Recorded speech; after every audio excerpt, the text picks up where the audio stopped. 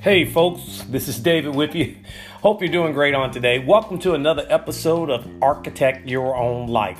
This is where you get to determine what your life is going to be and everything that you're going to have. I wanted to jump on real quick and talk to you about why affirmations don't work. That's right. You know, we are told to affirm certain things and have certain sayings and mantras and things of that point, but I want to tell you why they don't work.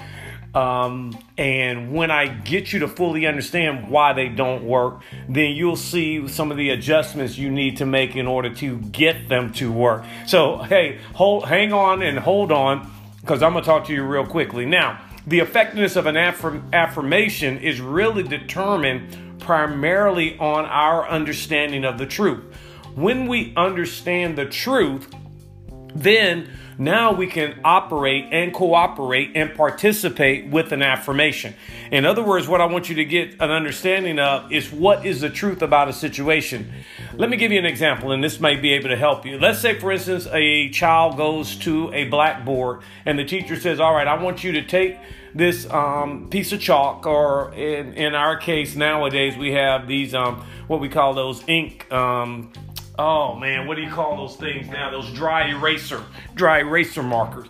A child goes to the board and he gets that dry eraser marker, and the teacher says 3 plus 2 equals. And so the child writes up there 3 plus 2 equals 7. And so the teacher looks at him and the teacher says, no, let's do that again. 3 plus 2 equals 5. Now, with that understanding, the child begins now to change, and the child goes, oh, 3 plus 2, he erases the 7, and he puts a 5 up there. Now, the teacher saying 3 plus 2 equals 5 did not make it equal 5. You understand what I'm saying?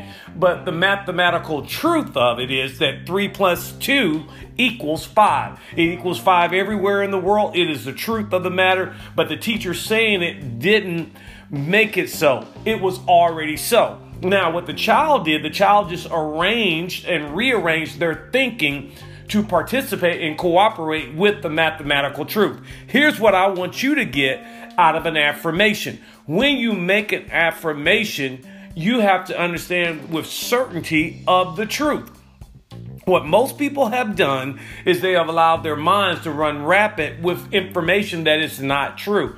It is normal to be healthy, and it is abnormal to be sick. I want you to think about it. It is normal to be abundantly supplied and abnormal to be poor. So when you get an understanding of the truth and what is with mathematical certainty, quote unquote, the truth, then you can flow and operate with your affirmations, and your affirmations will begin to work. If you do not understand with that quote unquote mathematical certainty of what the truth is, then no matter what you say, your affirmation will not work. But here's something I do know, that if you tell yourself anything long enough, you're going to start to believe it, and then you're going to make the adjustment. And what you're going to do, you're going to get your subconscious mind now on the right course. So for too long, we've planted negative things in our subconscious mind, and now what we're going to get an opportunity to do is to plant the right information in our subconscious mind with mathematical certainty, just like 3 plus 2 equals 5. Guess what?